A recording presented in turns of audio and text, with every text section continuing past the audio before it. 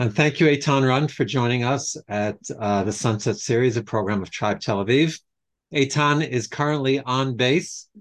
He was called up a few weeks ago, and a little background is that he was in combat with a medical situation arising a few years ago. He's now in a base where he uses his fluent Arabic to help the Israeli army. So it's probably one of those situations. I could tell you what I did, but then I'd have to kill you. So we won't ask you what you do specifically, but we thank you and know that you're helping the Jewish people and the IDF, and we're all in it together. And Eytan is a very popular tour guide as well as public speaker. He speaks in many of the programs for young students here in Israel and tours around. He lives in the Gush, and we're very happy to have you here. And thank you for taking your time out on the base to jump on. And the theme is Join the Battle. How Eitan's byline was how we can be even more important than the IDF in the battle for Israel. I toned it down to say we can be as important, but we'll hear what he has to say and learn about how we can get involved. And of course, we know that with the rise of anti-Semitism all over the world, the media bias, the universities in the United States, Arab countries who are supposed to be our allies saying a very different line. The world is aflame, and we're in the middle of it, and we need to mobilize us who are not fighting physically. But Eytan is going to share with us how we can battle for Israel, make a difference, and have an impact. So thank you, Eytan. Okay, I unmuted myself. First of all, thank you very, very much. Do you guys hear me? Just make like a thumbs up if you hear me, like on the screen. Yeah, okay, good. I'm obviously not on the Wi-Fi. I'm on a base. Um, and I'm gonna try to speak a little quickly because I'm trying to jam a lot of things in to a very short amount of time. Just one apology. I've probably had COVID, I don't know, for the 10th time like 3, 4 months ago. And I'm having like a long COVID response where I'm feeling this constant itch in my throat. And I've been like coughing, I don't know, sorry, like for like the past 2 months, and it's annoying. So I apologize, but here and there, it's probably gonna happen. Um, and by the way, Jonathan, to your question, like, what do I do? I'm not like doing hyper secretive stuff. I mean, I can't tell you the specific places where soldiers are and they're going and their plans, obviously, in the future, but um, like just gathering intelligence, different things that different people in our unit see, and putting it onto a log so that the other soldiers there can see the same thing. Like if they say we found a bomb over here, we write it on the computer so all the other soldiers know that that building is booby trapped. Here and there, they knock into things that need somebody who speaks Arabic or reads Arabic to read and translate on spot. Like I don't know, for example, if we pick up a phone call that says they're soldiers of Hamas or Hamas terrorists are waiting in, I don't know, the pediatric complex of a hospital. So they actually need somebody to read the signs. Where's the pediatric complex in the hospital? So they read the signs and tell them, go down the corridor, take a left, and you'll find the terrorists. So very not hypersensitive stuff, but very practical and very important. Um, I'm gonna start, okay, and I'm gonna dive right in. I think that everybody here realizes that we and the Palestinians have a conflict. Call them Arabs, call them Palestinians. I'm not getting into the how do you say, the kuyot, the different way of defining different things. And I think we all realize that every Palestinian or Arab that wants to hurt a Jew, he could do it. He can use a rocket, he can use a gun, he can use an RPG, and he can use a truck. Every knife that can cut salads can also be used to stab people. So we have a big problem with Palestinian terrorism, and we have a again with Hamas, they use rockets and RPGs, but it could be Israeli Arabs using trucks, and it's a lot more holistic, it's a lot more global than than just us looking at one little thing called Gaza, because the same exact thing that happened in Gaza could have happened in the West Bank tomorrow or by Israeli Arabs in Ramla and Lud, and we all saw that happening in May of 2021. So if we're trying to involve and deal with this problem, how do we deal with it? Um, I want to say something that I believe we're all mature enough, and again, in 1 minute, and then we can actually dive in. Um, anybody anybody who wants to hurt you again can easily do it, and the motivation will always be there. And most big problems in the world, or actually all big problems in the world, we love to look at it like a zero sum game. Like, what's your solution? Like, either do this or do that. And if you don't have a suggestion that can abolish something the whole way, people tell you, oh, so you don't have a good suggestion, so you shouldn't, we should go to somebody else. And that's, in my opinion, that's a very childish approach, because most big problems don't have it's not a zero sum game. Like, there's no solution for almost all the big problems in life, like crime. There's no suggestion for crime. There always will be a criminal out there. You're not going to fire all policemen because there's always going to be a criminal out there. You can't solve it 100%. You can say, okay, I want to bring crime down to a level I can run through the park jogging without being afraid of being mugged. There will always be poverty in the world. I want to bring poverty down to a level that I can live with. So there always is a problem, and there always will be a problem of terrorism. I want to bring it down to a level I can live with. And the way you do that is ability is always going to be there. You take away the motivation. Now, they'll always be motivated to hurt you. Again, it doesn't matter if it's religious or national or any other reason. They'll always be motivated. But you can make a counter motivation, or in other words, use sticks and carrots, or the word that every um, Israeli politician uses, deterrence, harta'ah. You'll hear every single Israeli official using that word, harta'ah, harta'ah. We need to deter Hamas. What? Maybe we can mute every. Yeah. And we need to deter them. And here's my question: if the IDF is so much stronger than Hamas, and when I say so much, I mean we are 1 trillion times stronger. We have an air force, and they don't even have one tank. I mean, it's not. It's like a match between Mike Tyson, the heavyweight world champion, and an infant. I mean, that's sort of the power game here. We are 1 trillion times stronger, and the $1 million question is, why are we not using our strength? And the answer that every single politician, I wrote a book about this in the beginning of COVID.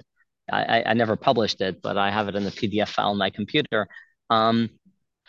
That, like, if you listen to every single interview and with every single politician and every single chief of staff and every single general and ex-generals and heads of intelligence and everybody, it boils down to the world.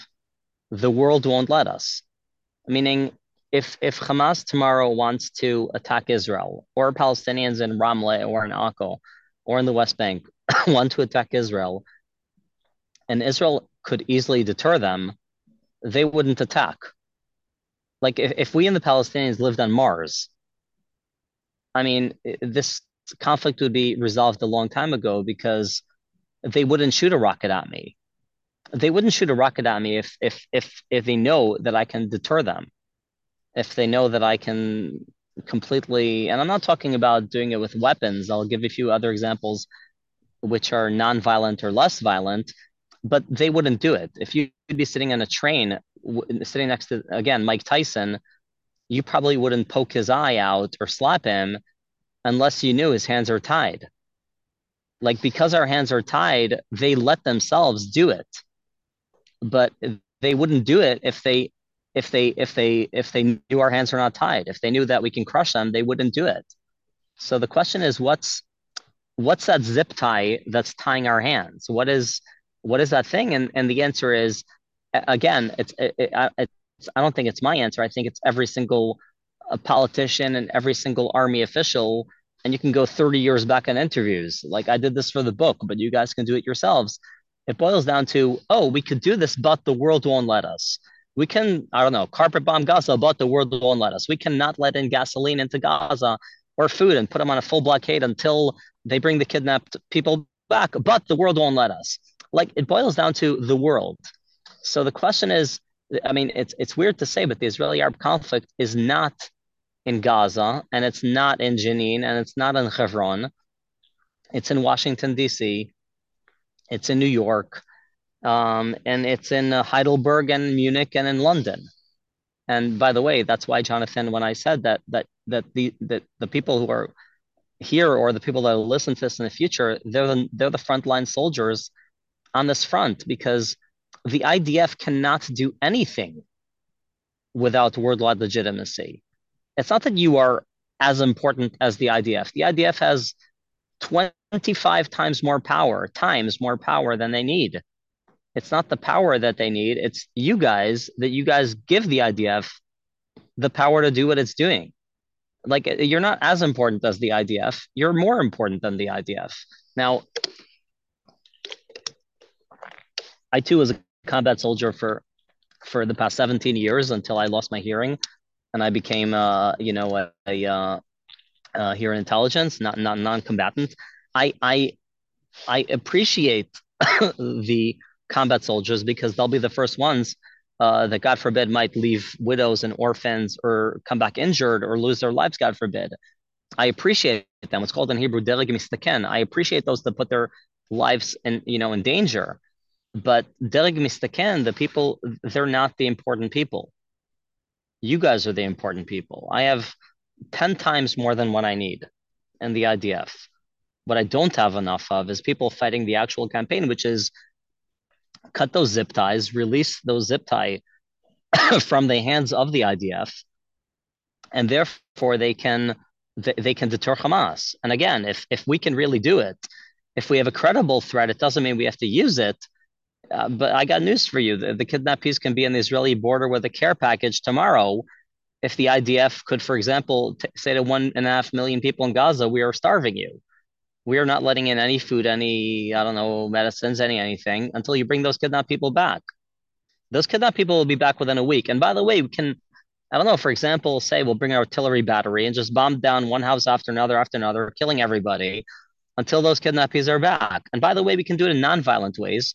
I'll give you an example. We can close the Temple Mount um, to Palestinian Muslims and say, hey, Muslims of the world, don't be angry. If you're a Muslim from Abu Dhabi, you can come, or from Bahrain, you can come, or if you're a Muslim from New York, you can come to Har HaBayit, to Temple Mount, no problem. But if you are a Palestinian Muslim, you cannot. Within 1 week, when they start seeing pictures of rabbis on the Temple Mount with their tzitzit and kippahs, and the temple and cats and policemen and a few evangelical Christians, that hurts them more than dying. Now, we've seen that for the past 20 years, bombing them and killing them does not deter them. Like they don't mind dying, as Professor Bernard Lewis, one of the leading Middle East professors, once said, if you take a person who wants to die and you tell him, I'm going to kill you, that's not a deterrent. That's an inducement.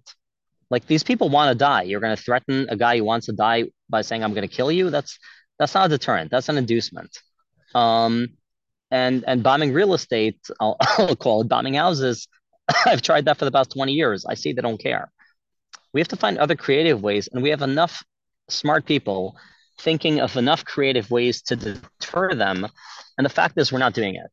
So again, that leads me back to my question: why are we not doing it? Now, I'm going to say something weird. I don't know how many doctors are in the crowd or how many doctors will listen to this podcast in the future, but the most important thing a doctor can do is diagnosis. I don't know if I'm pronouncing this well. I'm an Israeli, but diagnosis or diagnosis, it's the most important part in curing a problem. Let's say, for example, two patients might come to you with very similar symptoms, but one has HIV and one has leukemia. Like if you misdiagnose a guy with HIV virus because the symptoms look just like leukemia, and you give him chemotherapy, for example, you're not going to save his life. You're going to kill him even faster. So you have to diagnose, why does the world care about us? Because if you don't diagnose it correctly, your odds of making things better are very, very slim.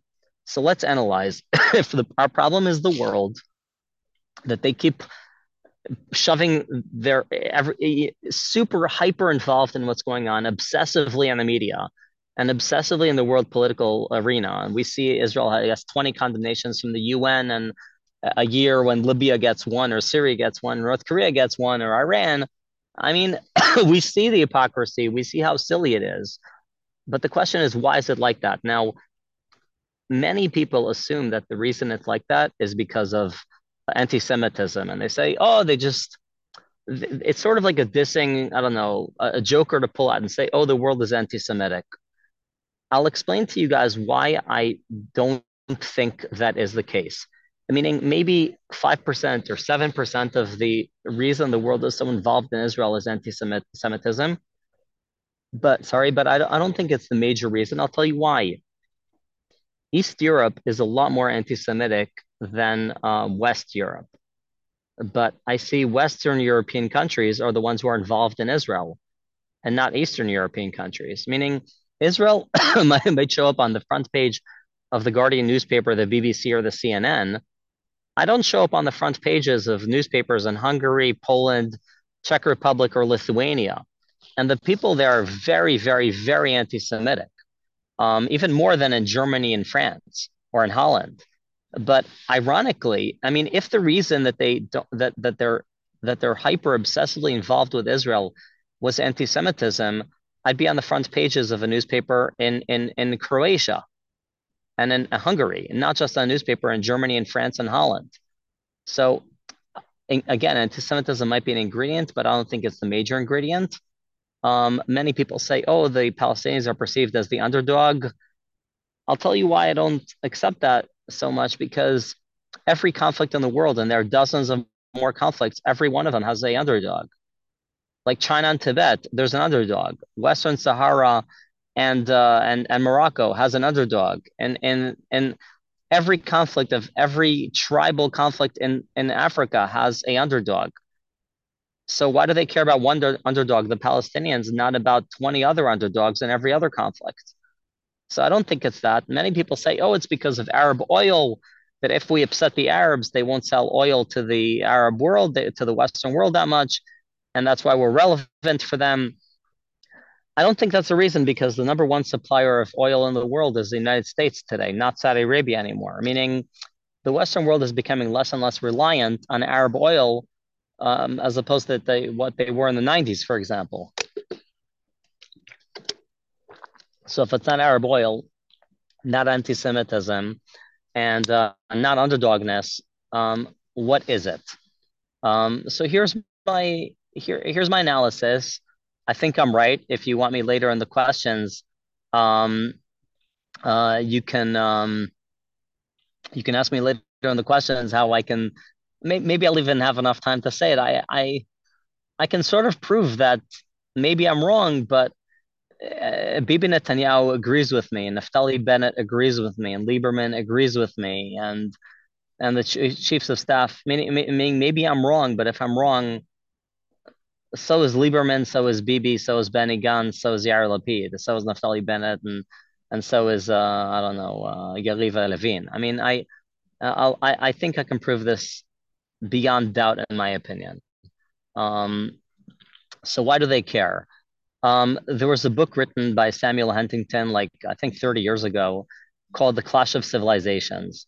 I think you have to be blind not to see that we are in a civilizational clash between the Western world and the Muslim/Arab world.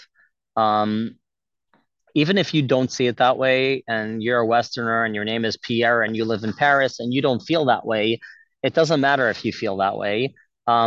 Ismail or Khaled or Mustafa in London or in Paris, they do feel that way. And Uriah Shavit, a researcher from Tel Aviv University, wrote a few books about this.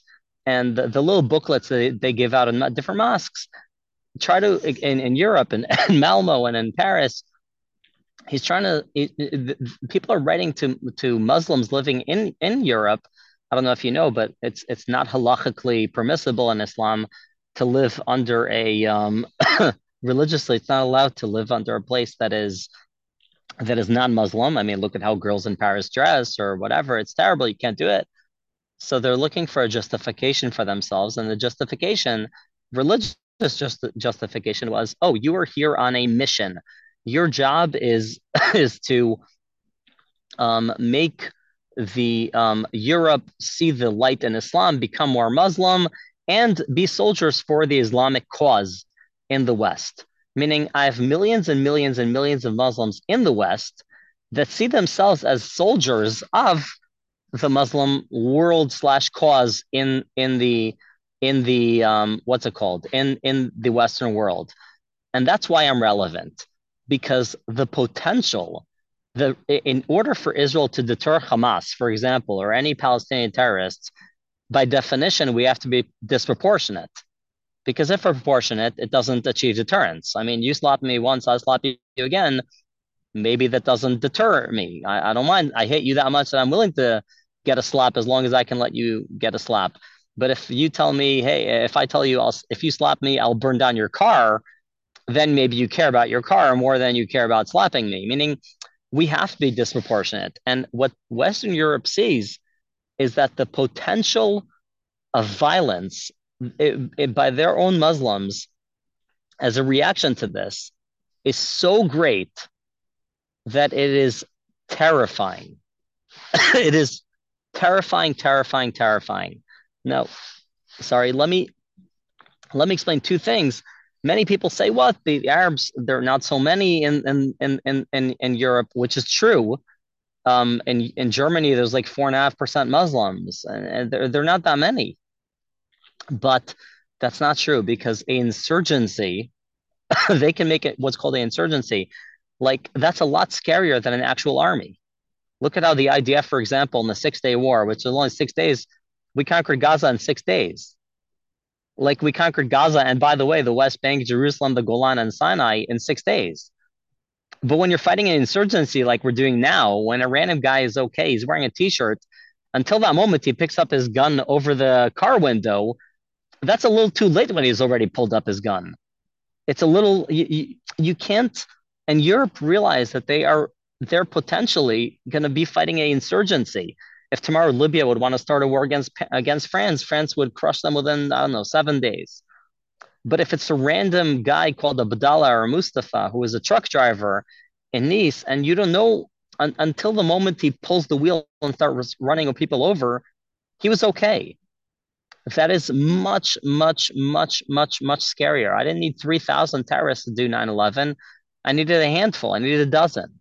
I didn't need 20 terrorists to come and carry out when a truck driver runs people over in Nice in France. I needed one truck driver, and that killed 87 people. It's enough. I mean, 15 terrorists can do things like the Bataclan, and they see that Israel is relevant for them. Meaning, when 1,000 suicide bombers in Afghanistan in the past year and a half, they blow up Muslims, they don't care. It's not relevant. It's not perceived by their own local Muslims as the West is attacking us. Hundreds of thousands of people were killed in Syria. That's not relevant for the West because it can't. It's not going to spark violence of their perception as seeing it as, oh, the West is attacking us, the Arab world. What's going on here in Israel, it could. It's perceived by their own local Muslim population as the West is attacking us, the Arab world. And therefore, it can lead to crazy, crazy outrage. By the way, the correlation about how much money they funnel into the Palestinians and how much Israel is mentioned on the media and how often they send their politicians into Israel, the correlation in Western Europe is not based on how anti-Semitic they are. It's based on how many Muslim people they have. Meaning Eastern Europe, which does not have a big Muslim population, even though they don't, they don't have a big Muslim population, even though they're very anti-Semitic, they don't send their Anthony Blinken or his equivalent to Israel 5 times a year. While as in people in Holland or in Germany, they give more money to Palestinians, and sometimes they give an entire continent of 1 billion people like Africa. I mean, those people are starving, and Palestinians, half of them have Jeeps, and every one of them has a cell phone. It's not really, it's not that they really care about Palestinians. as much as they see that it's relevant. When you see a picture, for example, of the West Bank and you see the complexity, and you see Arabs living in Israel and you say, whoa, complexity, they look at that word and they don't say complexity. They look at it and they say, whoa, friction.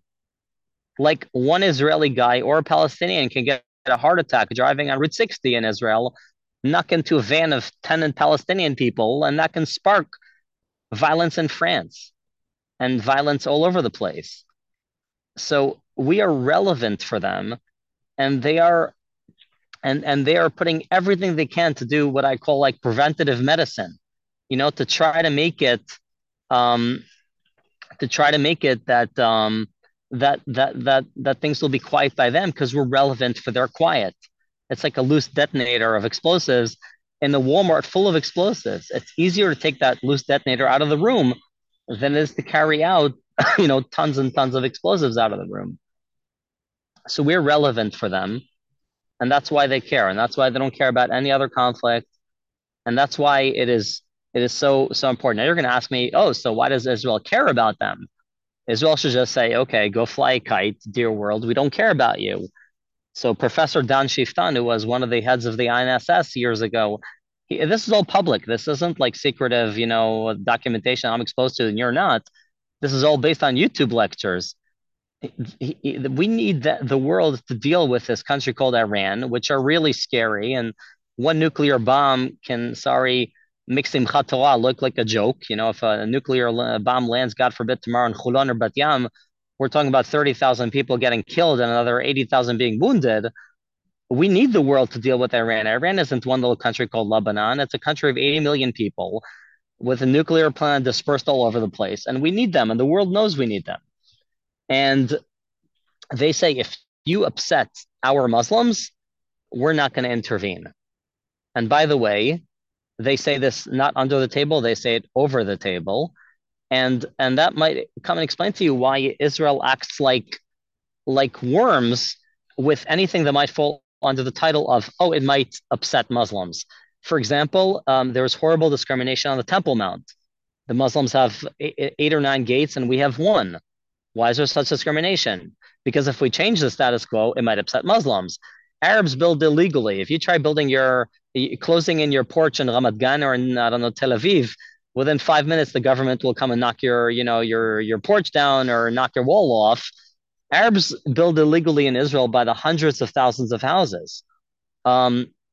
So it's anything that might come under the title of might upset Muslims. Israel acts like a absolute worm, and is held down by the world because the world sees it as relevant to them. And so what I'm explaining until now sounds like a very deterministic thing, like we can't affect it.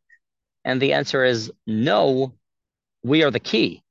Like we who aren't in the IDF are the key. Because if the Israeli-Arab conflict is in the world's minds and opinions, we can't join the IDF tomorrow and go into Gaza, but we can change the world opinion. We can make them understand and say, listen, even if you don't like Israel, I don't care if you like Israel or if you don't. You could be an evangelical and you love Israel, and you could be a neo-Nazi and you don't like Israel. But you better support Israel. Because if you don't support Israel and you appease the bully on the block, well, 80 years ago in late 1930s, there was a bully called Hitler, and different communities in Europe were really scared of a World War II, and they appeased the bully on the block.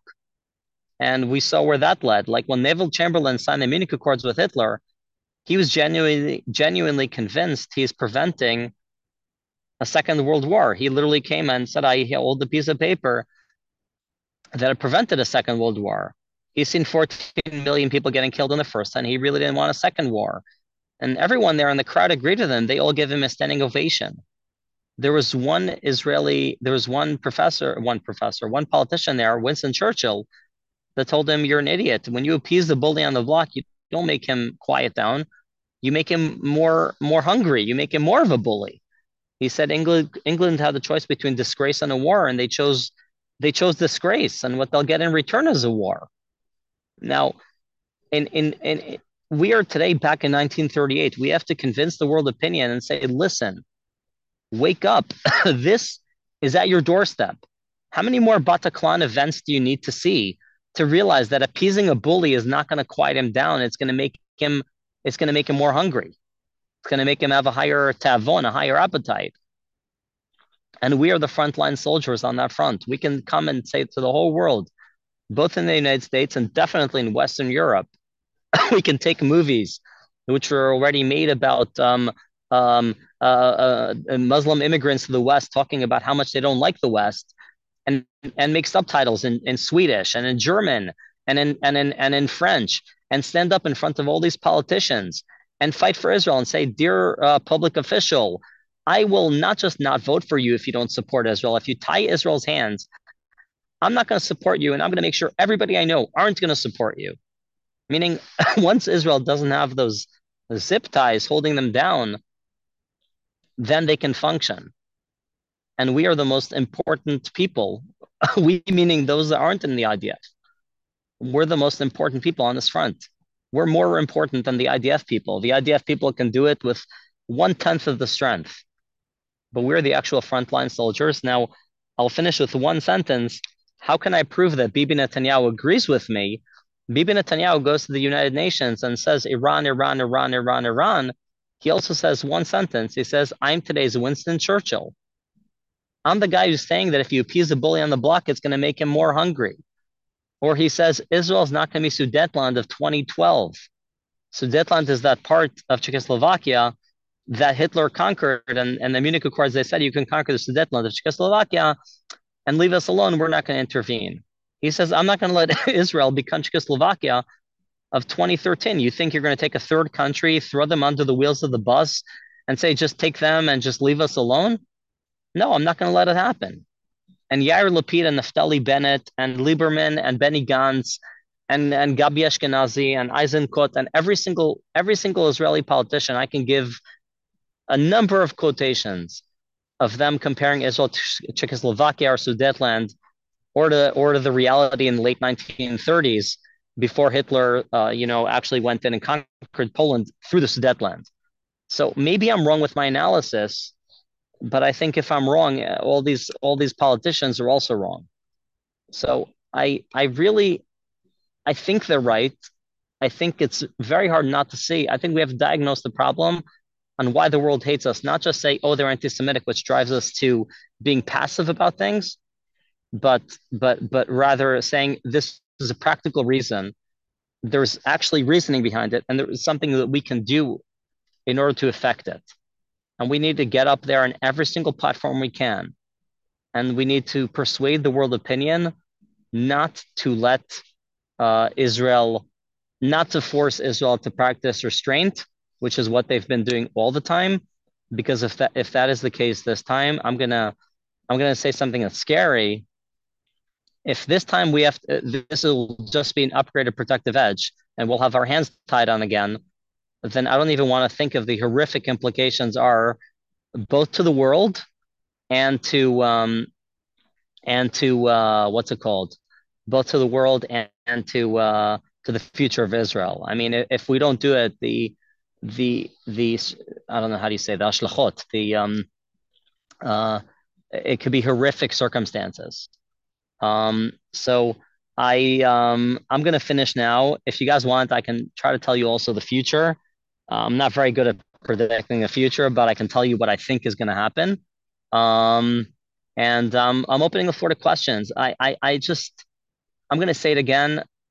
I think that you are more important than people in the IDF, and I really full-heartedly think it. And I hope that you go and you're motivated from this, and you say, okay, I'm not going to dedicate all my time to it. No, you have a job, you have kids, you have a life. But say I'm going to be on social media, I don't know, 1 hour a week, or I'm going to write letters to politicians 1 hour a week. I'm going to do something about it. I'm not going to just share different videos of Stand With Us or a million other advocacy organizations, which are all planned for the sentiment of people in the West. I want us to also come and not only touch their sentiment, that's also important, but also touch their reasoning and say, listen, you better support Israel, because if you don't support Israel, that's going to be horrific for your kids. Do you care about your kids? Yes.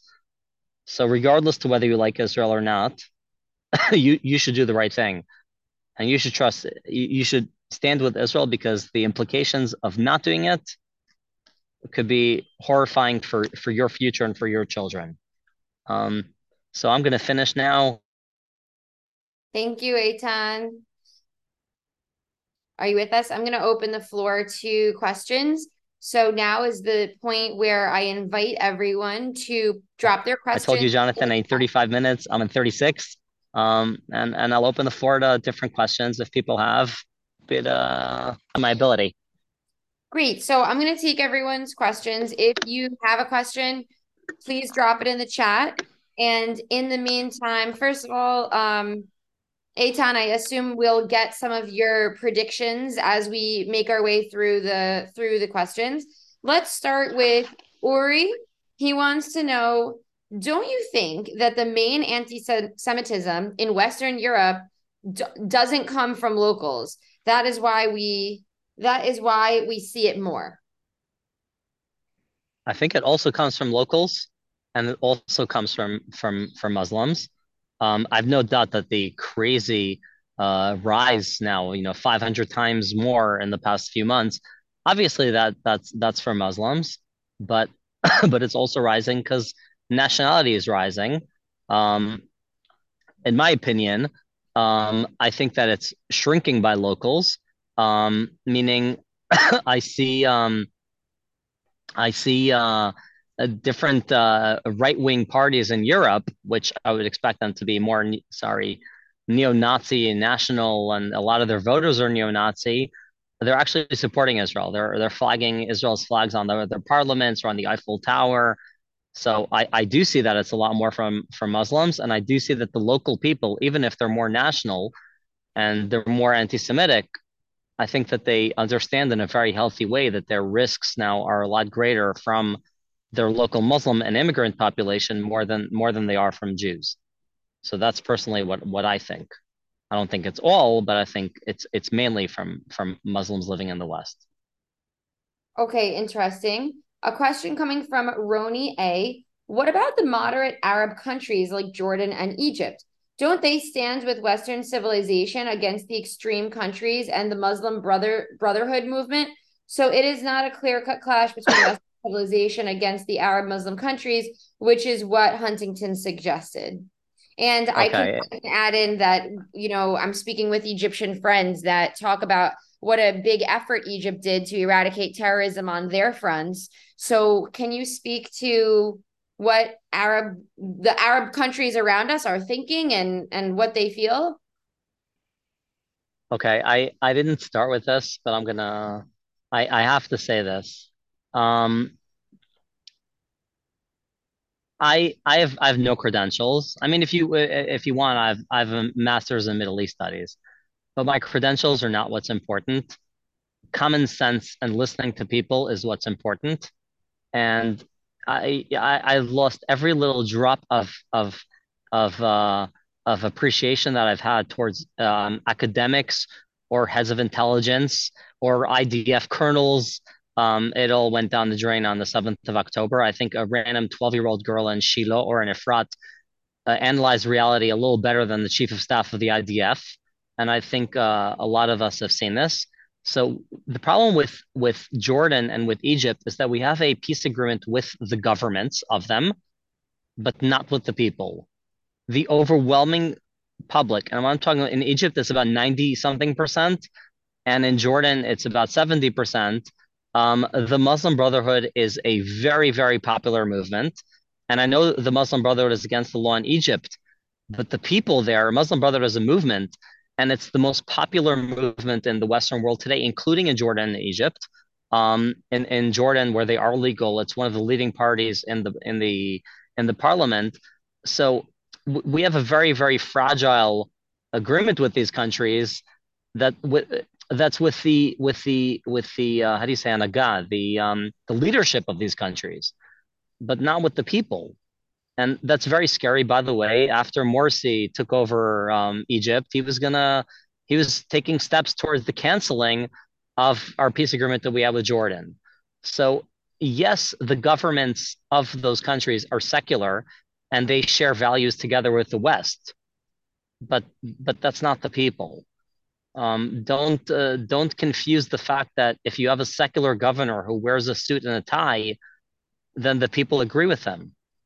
You had in the Arab Spring in a nutshell, in one sentence, is the religious peoples in the Muslim countries overruled the secular ruler of those countries. That's in a nutshell. The overwhelming majority, and this is true in the Western world and in the Muslim world, became more religious over the years. I can't affect it. I can just analyze it and describe it. And and the Muslim Brotherhood, which is a religious party, is by far the most popular movement in both in Western countries and in the Arab world. And it's a lot more popular than the governments of these countries. So do we share values with the governors? Well, those rulers of Arab countries realize they need the West to stay in power. But don't confuse that with the sentiment of the public. The sentiment of the public is highly, highly toxically anti-Semitic. Okay, thank you for taking that. Just responding to Alicia, we are going to be posting this recording in the Jewish Matters podcast, so you can get the audio there. That's Rabbi Feldman's podcast. I wanted to know, how do you recommend that we respond to people or explain to people the mass killing of Palestinian civilians? And how do we deal with the global community's outcry that Israel is committing a genocide? And I ask that very specifically because I'm a journalist and I'm doing a lot of public appearances. And these are the top things that I am in need of responding to the general public night and day, is trying to combat that Israel intends to wipe Palestinian people out of Gaza and that we are a genocidal country. And just, reconciling with the large number, the thousands of Palestinians that have died since the operation started. Okay. If Israel wanted to carry out a genocide in Gaza, they would have done that within one day. All they needed was, I don't know, 6 or 7 batteries of artillery, about 30 trucks of shells, and there wouldn't be a living human being, lizard, or mosquito in the Gaza Strip. That's if they really wanted to make a genocide. Why are Palestinian innocent non-combatants dying? The answer is very, very simple. Hamas is manipulating it, using them as human shields, and building a storage place for rockets or shooting from inside a hospital or a school, and using those civilians or those kids around them as human shields. I mean, every single terror tunnel leads into a random house. So if I bomb that house, if Hamas either forced those people to stay in the house with gunpoint or they volunteered to stay in that house, then obviously they're going to get killed. But who's to blame? Israel, that is begging them for like 2 weeks already, please flee, please head down south, we don't want to kill you? Or Hamas, that actually wants them dead? Like when they hold up dead babies, that's a manipulation. Don't let yourself be manipulated. The people who are really responsible for that baby dying are not Israel, that's doing everything in their power to refrain, begging, making phone calls, dropping pamphlets, giving 2 weeks of time. Please leave. We don't want any babies to get killed. No, the people that are actually guilty of that baby dying are the Hamas that are asking him, please stay. And we know that Israel is dropping these pamphlets because Hamas themselves say that. Hamas themselves are saying, don't follow those pamphlets that the IDF is dropping, asking you to leave. We need you to stay. Meaning we need the pictures of the dead babies because that's what's going to buy us worldwide legitimacy. So ironically, yes, babies are dying. Yes, people are dying, but they're not dying because of us. They're dying because Hamas fully 100% took advantage of people in Gaza as human shields, built all their tunnels and their storage places of rockets and everything, you name it. I'm in intelligence now. Every single target we're picking up, we're saying we found this here, we found this there, we see this here, we see this there. Every single one, not every single one. I'll be careful. 99% are in schools, hospitals, or mosques, or random civilian houses. So what am I supposed to do? Just sit there and getting shot? If people would be shooting at you and your family when you're driving a car coming back from Walmart, and that person, after he shoots you, would just go right behind 5 or 6 children, Would you not shoot him? He's standing there with an RPG aiming at you, and he's got 5 kids around. It's either you or him. I don't understand, what is Israel exactly supposed to do? Just let their citizens get killed? Like, what do you expect them to do? I hear you. I understand. It's just to the global community, it seems so outlandish. And I'm arguing with people on a daily basis who say that's not true.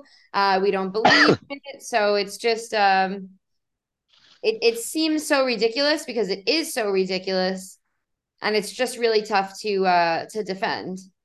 Shauna, I don't think, I personally, I'm a big lover of the content. I don't like the way Ben Shapiro wraps up his stuff and presents what he's saying, but I like the content of a lot of what he sells.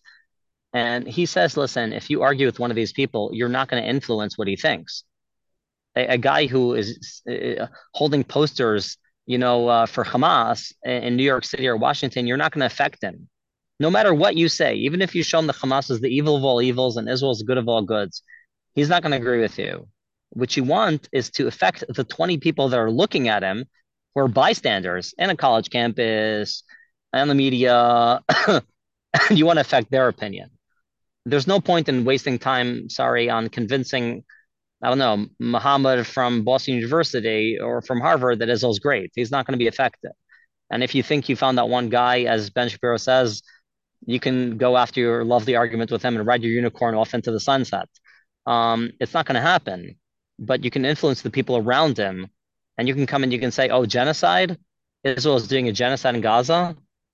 So how does that work with the fact there are the population doubled itself since Israel occupied the Gaza Strip? So how does that work with your claim that there's a genocide? How does that work? Life expectancy went up from 67 to 77 years. That's higher than Jordan, higher than Egypt, higher than Romania.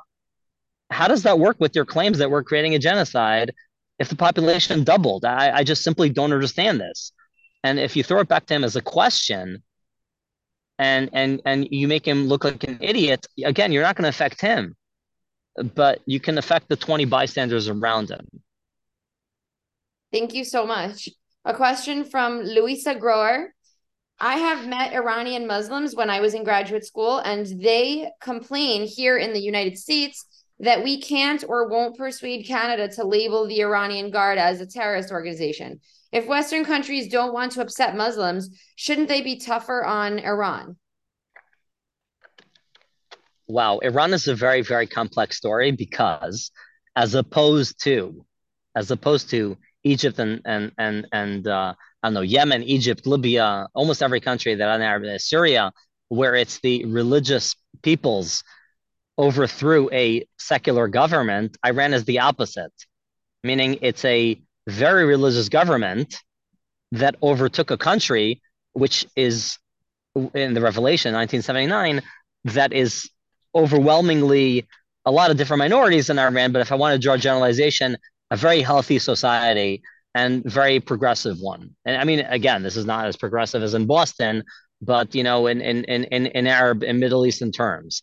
So in Iran, in a way, it's like a country that was hijacked by a fanatic religious cult of people. So it's a challenge in Iraq. But yes, we need to persuade governments, and we're the frontline soldiers. Nobody's going to do it if not us. We need to tell people, not just in the Canadian government, but in the American government. I mean, you bring Ahmadinejad, who openly calls for genocide against the country, to the podium on the UN. How does that work? I mean, explain that to me. I just cease to understand. I just don't. If I would say I call for genocide against all Palestinians, let's nuke them all, kill every single baby and whatever, would you invite me to the UN to give a speech the next week? How does that work? And people don't like seeing hypocrisy. If you come up there and you flash them with the simple truth that they are being very hypocritical, again, you're not going to with political people. I feel that they care. I feel the politicians, they want to stay in power, and they want the people to be happy. And if they see the people aren't happy, if you persuade all the people around you that this is not okay, that politician will have to take action based on what's expected of him politically. Okay, thank you so much. Moving into Maytal's question. If you say all our biggest politicians know and agree on that, why don't they do it? Why don't they continue bombing Gaza instead of what you suggest, like simply show their prisoners are humiliated? Show how their prisoners are humiliated. What do you mean show how their prisoners are humiliated? I don't understand the last part of the question. Maytal, do you want to Yes, jump?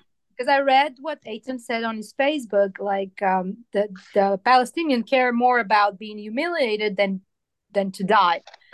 So, like I said, okay, so it's very easy. Why, if all the politician knows that, why don't they use these methods instead of going and bombing Gaza, which the whole world hates us for anyway? Okay, I can give 20 examples, but the answer is anything, whatever Israel has to do, has to fall under the title may upset Muslims. Again, it doesn't matter how I want to deter you from doing something bad. Let's say if you're a billionaire and I tell you, I'm going to give you a 20 shekel fine for speeding or a $5 fine for speeding. You're a billionaire. You don't care about $5. I have to find a way to deter you in a way that you actually care about.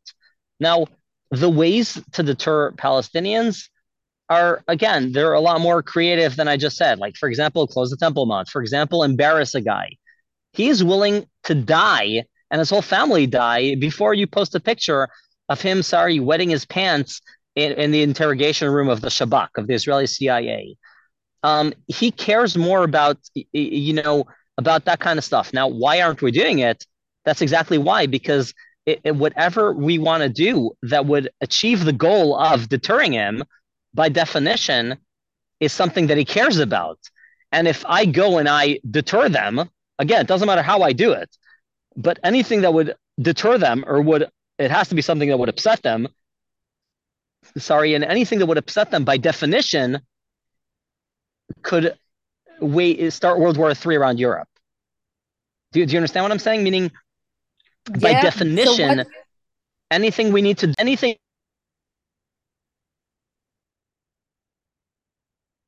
Eytan, you put yourself on mute. They see a potential of it out making their own Muslims wage a huge balagan. And I'll give you one example to how this balagan could be costly in Europe. I don't think the Muslims in Europe are going to start World War III tomorrow, but I think they can start an insurgency. I'll give you one example. If 13% of London are Muslims, 13%, and let's say 13% of Heathrow, I'm just throwing an example. Let's say it has 10,000 workers or 20,000 workers on Heathrow. 13% of 15,000 workers would be what? 1,700 guys? 1,700 workers. You know, the guys who stamp your passport, the guy who load, I don't know, luggage onto airplanes, the guy who cleans the airplane, the guy who fuels it. If one of those workers, I'm not saying all the Muslims are violent, God forbid, no. But if 1 out of 1,000 is outraged because of what we're doing in Gaza, and it doesn't matter if it's dropping pamphlets of girls in lingerie on the streets as a response for them shooting rockets, or bombing buildings and or changing the status quo on the Temple Mount, it doesn't matter.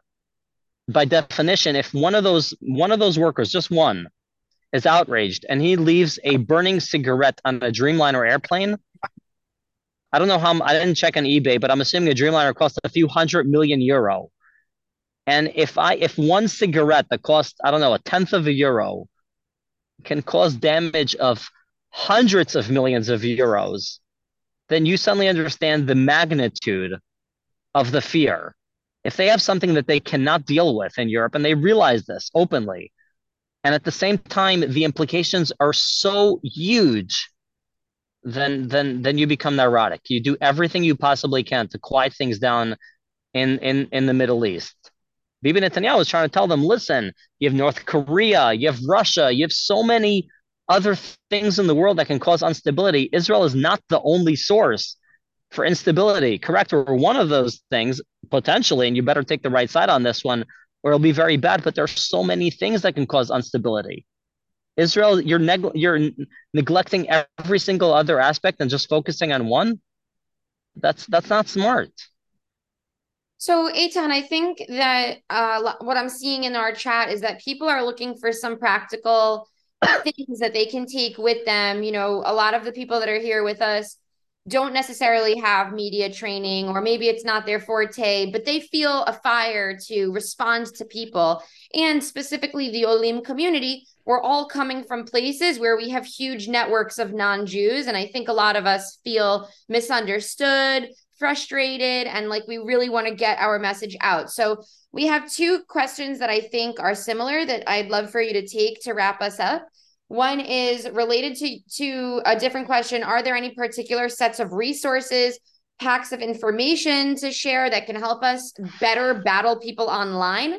And then Maytal, following up to her previous question, wanted to know, what can we do? So maybe you could just leave us off with some practical, sentences or phrases or whatever you have in mind for what each of us can do. Okay, so the number one thing, look, there are thousands of books about Israel advocacy. There's one that I recommend more than any other book, and I can't say this. I know people might not agree with me, but I have my one-time favorite. It's called The Industry of Lies by Ben-Dor Yemini. I'll write in the description, Jonathan, so you can send it out. The Industry of Lies, Tasiyat Ashkarim by Ben-Dror Yemini. Ben-Dror, exactly, The Industry of Lies. And I'll tell you what's good about that book. He addresses the media and academia are two sources of Ben-Dor Yemini. Yemini is his last name. Ben-Dror is the one name. It's his first name. It's a weird name, and very uncommon. So what he addresses exactly, yeah. What he addresses is he addresses both of our sources that we get our information that we feed off of, which is the media and academia, and he just literally, sorry, wipes the floor with them. I'm sorry for the shallow term. And what he gives the readers the understanding, exactly. There you go. Maytal is holding up. It's also in English, obviously. He has a lot of lectures on the internet. In Hebrew, he's a phenomenal speaker. I'm going to say something sad. I wish he would speak with less of a heavy accent. He has a terrible Israeli accent. So if it doesn't bother you, then great. You can watch it on podcasts and on YouTube. And if not, you can just read his book. What it gives you is the confidence when you stand in front of a person who sounds, and he quotes professors and he quotes media outlets. Okay, you sit there with your hands crossed and you say, so what? Like, so what? Some of the stupidest things I've heard. And it gives the reader the confidence that when he stands in front of somebody who looks very confident and he gives short, simple examples, and he says, you want me to take this seriously? The Guardian newspaper mentioned Israel like what? 1,008 times in 2011. There were 125 Palestinians killed. That same year, there were 4,000 Iraqis killed. That's 40 times more than Palestinians. And the Guardian mentioned Iraq less than half the times, 500 times. You want me to take the Guardian newspaper seriously? You don't see their obsessive, their obsession with Israel? I'm sorry. No, it gives the readers the confidence which is very much needed when you deal with these with these claims. And what can you do with these actual claims? I don't have a smart suggestion besides get social media. It doesn't matter if it's Facebook or Instagram or anything else. And just watch a few simple TikToks and a few simple things. You can listen to different podcasts with different people that address this, like Dennis Prager, like Ben Shapiro, like, I don't know, Charlie Kirk, like, what's his name? I forgot his name. Who wrote The Strange Death of Europe? Douglas Murray. I mean, that they address in a very, one second, a friend from the army, sorry,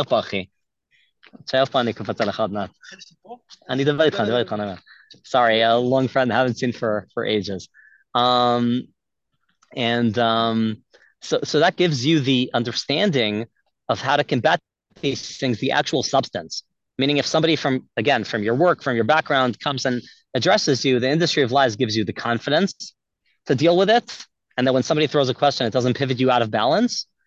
And the actual substance, again, I can I can write a list of different sources, but I'm sure it's very easy. Anybody can write to me, by the way. I'm the only Eytan Rund in the world on Facebook or Instagram.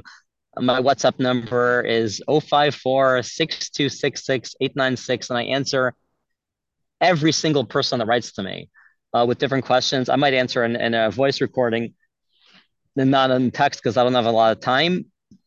But I'll be happy to answer everything. If somebody combats you, they say, "Oh, Israel ethnically cleansed Palestine, 1948." Tell them, listen. Then how are they Israeli? How are they Arab Israelis? How does that work? How does it work that with every single Arab village that you give me, I can go within 5 minute drive or a 5 minute walk, I'll find an Arab village that's still there. I mean, if we ethnically cleanse them, so why is Nazareth there? Like, oops, we missed 30,000 guys. Like, oops. Like it's very easy to combat these things, but that book gives you the confidence and the substance. Again, is very easy. You just watch these little short clips, even, or listen to Dennis Prager for 5 minutes, and or Ben Shapiro, and they'll give you a whole magazine full of a weapons arsenal how to deal with these different claims.